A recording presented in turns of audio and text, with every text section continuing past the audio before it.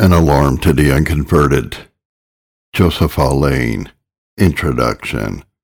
An earnest invitation to sinners to turn to God. Dearly beloved, I gladly acknowledge myself a debtor to you, and am concerned as I would be found a good steward of the household of God to give to everyone his portion. But the physician is most solicitous for those patients whose case is most doubtful and hazardous, and the father's pity is especially turned towards his dying child. So unconverted souls call for earnest compassion and prompt diligence to pluck them as brands from the burning. Therefore to them I shall first apply myself in these pages. But from whence shall I fetch my argument? Wherewith shall I win them? Oh, that I could tell! I would write to them in tears, I would weep out every argument, I would empty my veins for ink, I would petition them on my knees. Oh, how thankful should I be if they would be prevailed with to repent and turn. How long have I labored for you? How often would I have gathered you? This is what I have prayed for and studied for these many years, that I might bring you to God. Oh, that I might do it now. Will you yet be entreated? But Lord, how insufficient I am for this work! Alas, with what shall I pierce the scales of Leviathan, or make the heart feel that it is as hard as a nether millstone? Shall I go and speak to the grave and expect the dead will obey me and come forth? Shall I make an oration to the rocks or declaim to the mountains and think to move them with arguments? Shall I give the blind to see? From the beginning of the world was it not heard that a man opened the eyes of the blind? But you, O Lord, can pierce the heart of the sinner. I can but draw the bow at a venture, but do you direct the arrow between the joints of the harness? Slay the sin and save the soul of the sinner that casts his eye on these pages. There is no entering into heaven but by the straight passage of the second birth. Without holiness you shall never see God. Now give yourselves to the Lord. Now set yourselves to seek him. Now set up the Lord Jesus in your hearts and set him up in your houses. Kiss the Son, Psalm 2:12, and embrace the tenders of mercy. Touch a scepter and live, for why will you die? I don't beg for myself, but would have you happy. This is a prize I run for. My soul's desire and prayer for you is that you may be saved. What greater joy to a minister than to hear of souls born to Christ? I beseech you to suffer friendly plainness and freedom with you in your deepest concern. I am not playing the orator. These lines are upon a weighty errand indeed, to convince, to convert, and to save you. If I would quiet a crying infant, I might sing to him in a pleasing mood and rock him asleep. But when the child has fallen into the fire, the parent takes another course. He will not try to still him with a song or a trifle. I know. If we speed not with you, you are lost. If we cannot get your consent to rise and come away, you perish forever. No conversion, no salvation. We must get your goodwill or leave you miserable. But here the difficulty of my work again recurs upon me. Lord, choose my stones out of the brook. 1 Samuel 17:40 and 45. I come in the name of the Lord of hosts, God of the armies of Israel. I come forth like the stripling David to wrestle not with flesh and blood, but with principalities and powers and rulers of the darkness of this world. Ephesians 6:12. This day let the Lord smite the Philistines, spoil the strong man of his armor, and give me the captives out of his hand. Lord, choose my words, choose my weapons for me. And when I put my hand into the bag and take thence a stone and sling it, carry it to the mark and make it sink, not into the forehead, but into the heart of the unconverted sinner. Smite him to the ground like Saul of Tarsus. But I turn me to you. Some of you do not know what I mean by conversion, and in vain shall I attempt to persuade you to that which you do not understand. Therefore, for your sakes I will show what this conversion is. Others cherish secret hopes of mercy, though they continue as they are, and for them I must show the necessity of conversion. Others are like to harden themselves with a vain conceit that they are converted already. To them I must show the marks of the unconverted. Others, because they feel no harm, fear none, and so sleep as upon the top of a mast. To them I shall show the misery of the unconverted. Others sit still because they do not see their way of escape. To them I shall show the means of conversion. And finally, for the quickening of all, I shall close with the motives to conversion. Directions to the unconverted. Before you read these directions, I advise you, yea, charge you before God and his holy angels, that you resolve to follow them, as far as conscience shall be convinced of their agreeableness to God's word in your state, and call in his assistance and blessing that they may succeed. And I have sought the Lord and consulted his oracles as to what advice to give you. So must you entertain it with that awe, reverence, and purpose of obedience which the word of the Lord requires. Now then attend. Set your heart to all that I shall testify to you this day, for it is not a vain thing. It is your life. This is the end of all that has been spoken hitherto, to bring you to set your heart upon turning to God. I would not trouble you, nor torment you before the time with the thoughts of your eternal misery, but in order to your making your escape. Were you shut up under your present misery without remedy, it were but mercy to let you alone, that you might take in that little poor comfort which you are capable of in this world.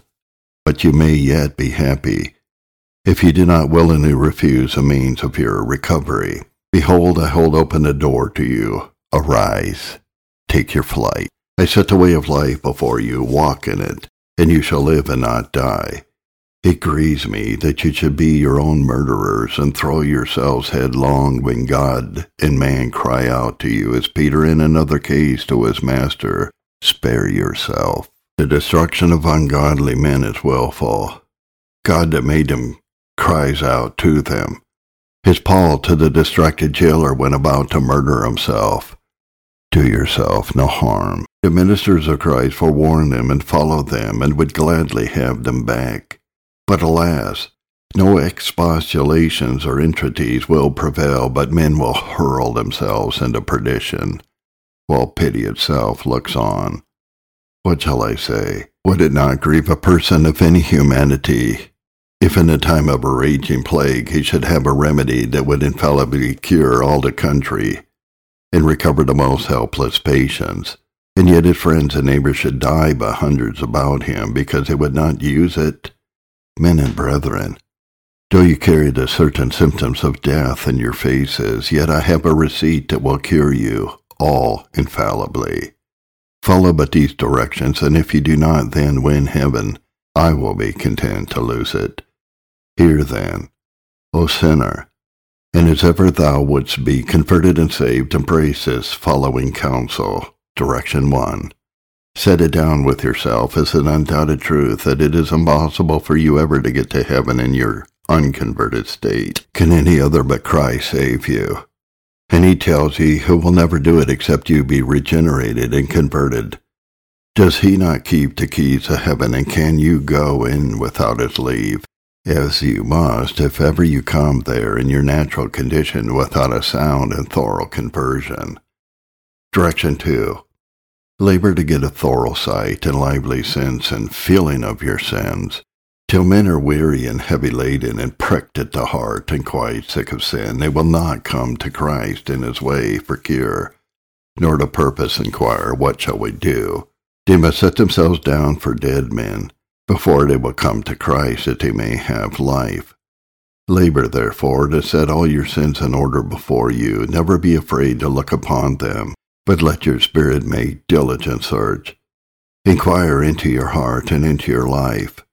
Enter into a thorough examination of yourself and all your ways, that you may make a full discovery, and call in the help of God's Spirit in this sense of your own inability hereunto. For it is his proper work to convince of sin. Spread all before your conscience, till your heart and eyes be set weeping Leave not striving with God in your own soul till it cry out under the sins of your sins. Is the enlightened jailer, what must I do to be saved? To this purpose meditate on the number of your sins. David's heart failed when he thought of this and considered that he had more sins than the hairs of his head. This made him cry out for the multitude of God's tender mercies. Look backward. Where was ever the place? What was ever the time in which you did not sin? Look inward. What part or power can you find in soul or body but it is poisoned with sin? What duty do you perform into which this poison is not shed? Oh, how great is the sum of your debts! Who has been all your life running upon trust and never did or can pay off one penny? Look over the sin of your nature and all its cursed brood, the sins of your life. Call to mind your omissions and commissions, the sins of your thoughts, words, and actions, the sins of your youth and the sins of your riper years. But be not like a desperate bankrupt that is afraid to look over his books. Read the records of conscience carefully. These books must be opened sooner or later. Meditate upon the aggravations of your sins. It's there the grand enemies of the God of your life and of the life of your soul. In a word, they are the public enemies of all mankind. How did David, Ezra, Daniel, and the good Levites aggravate their sins from the consideration of their opposition to God and his good and his righteous laws, and of the mercies and warnings against which they were committed? Oh, the work that sin has made in the world! This is the enemy that has brought in death, that has robbed and enslaved man, that has done the work of the devil and digged hell.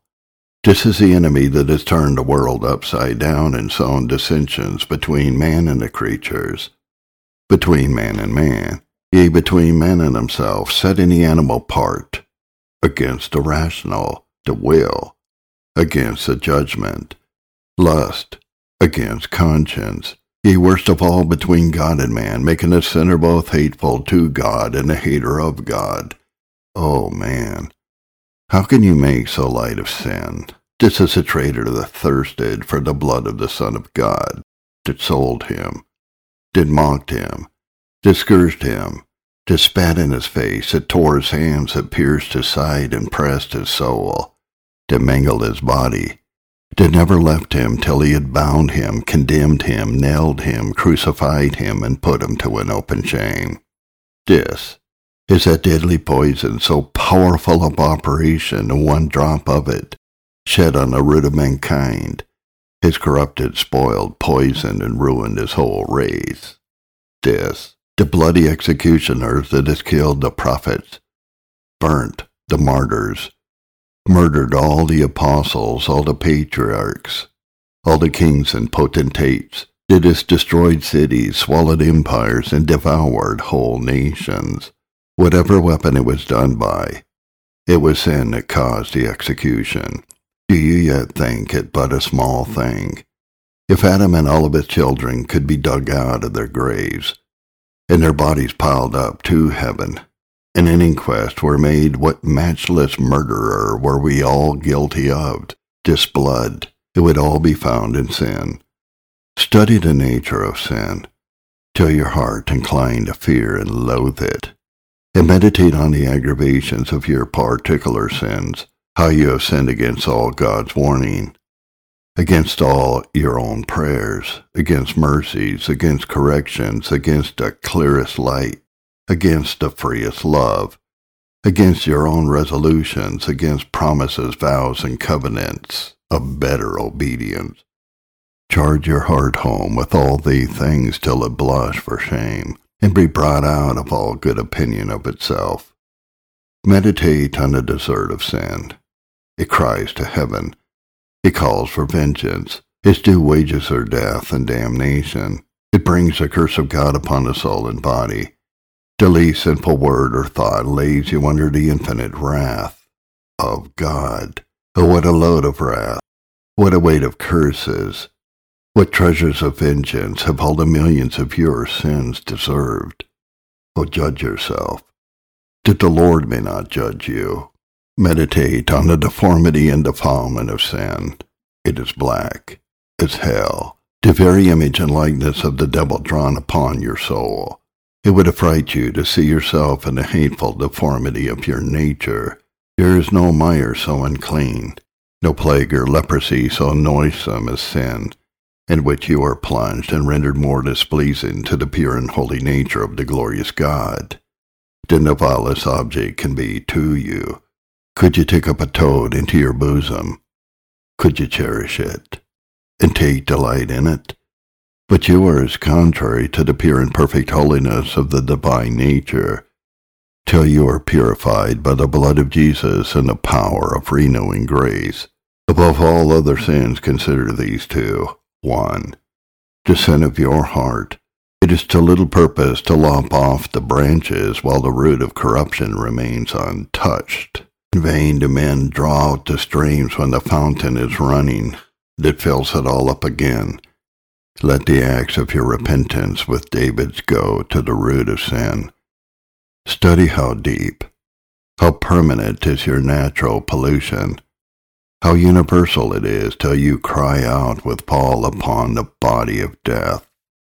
The heart is never soundly broken till thoroughly convinced of the heinousness of its original and deep-rooted depravity. Here fix your thoughts. This is that which makes you backward to all good, and prone to all evil, that sheds blindness, pride, prejudice, and unbelief into your mind, enmity, inconstancy, and obstinacy into your will, inordinate heats and colds into your affections, insensible and unfaithfulness into your conscience, slipperiness into your memory, and in a word has put every will of the soul out of order, and made it, from a habitation of holiness, to become a very hell of iniquity. This is what has defiled and perverted all your members, and turned them into weapons of unrighteousness, and servants of sin. That has filled the head with carnal and corrupt designs, the hand with sinful practices, the eyes with wandering and wantonness, the tongue with deadly poison. That has opened the ears to tales, flattery, and filthy communication, and shut them against the instructions of life, and has rendered your heart a cursed source of all deadly imaginations, so that it pours out its wickedness without ceasing, even as naturally as a fountain does pour forth its waters, or the raging sea casts forth mire and dirt. And will you yet be in love with yourself, and tell us any longer of your good heart? Oh, never leave meditating on a desperate contagion, the original corruption of your heart, till with Ephraim you bemoan yourself, and with the deepest shame and sorrow smite on your breast, as a publican, and with Job abhor yourself, and repent in dust and ashes. The particular evil that you are most addicted to, find out all its aggravations. Set home upon your heart all God's threats against it. Repentance drives before it the whole herd, but especially sticks the arrow in the beloved sin, and singles us out above the rest, to run it down. A labor to make this sin odious to your soul, and double your guard and resolutions against it, because this does most dishonor God and endanger you. Direction 3. Strive to affect your heart with a deep sense of your present misery. Read over the foregoing chapter again and again, and get it out of the book into your heart. Remember when you lie down, that for aught you know you may awake in flames, and when you rise up, that by the next night you may make your bed in hell. Is it nothing to you to live in such a fearful case, to stand tottering on the brink of the bottomless pit, and to live at the mercy of every disease that, if it but fall upon you, will send you forthwith into the burnings? Suppose you saw a condemned wretch hanging over Nebuchadnezzar's burning fiery furnace by nothing but a thread which was ready to break every moment. Would not your heart tremble for such an one? You are the man. This is your very case, O man and woman. You read this. If you be yet unconverted, what if the thread of your life should break, and you know not, but it may be the next night? Yea, the next moment, where would you be then? Where would you drop? Verily, upon the breaking of the thread, you fall into the lake that burns with fire and brimstone, where you must lie while God hath a being if you die in your present case. And does not your soul tremble as you read this? Do not tears bedew the paper and your heart throb in your bosom? Do you not yet begin to smite on your breast and bethink yourself what need you have of a change? Or what is your heart made of? Have you not only lost all regard to God, but all love and pity to yourself? Oh, study your misery till your heart cry out for Christ and earnestly, as ever a drowning man did for a boat, or the wounded for a surgeon. Men must come to see the danger and feel the smart of their deadly sores and sickness, or Christ will be to them a physician of no value. The manslayer hastens to the city of refuge when pursued by the avenger of blood. But men must be even forced and driven out of themselves, or they will not come to Christ. It was distress and extremity that made the prodigal think of returning. While Laodicea thinks herself rich, increased in goods, in need of nothing, there is little hope. She must be deeply convinced of her wretchedness, blindness, poverty, and nakedness before she will come to Christ for his gold raiment and eye salve. Therefore hold the eyes of your conscience open. Amplify your misery as much as possible. Do not flee the sight of it for fear it should fill you with terror. The sense of your misery is but, as it were, the suppuration of the wound, which is necessary to the cure.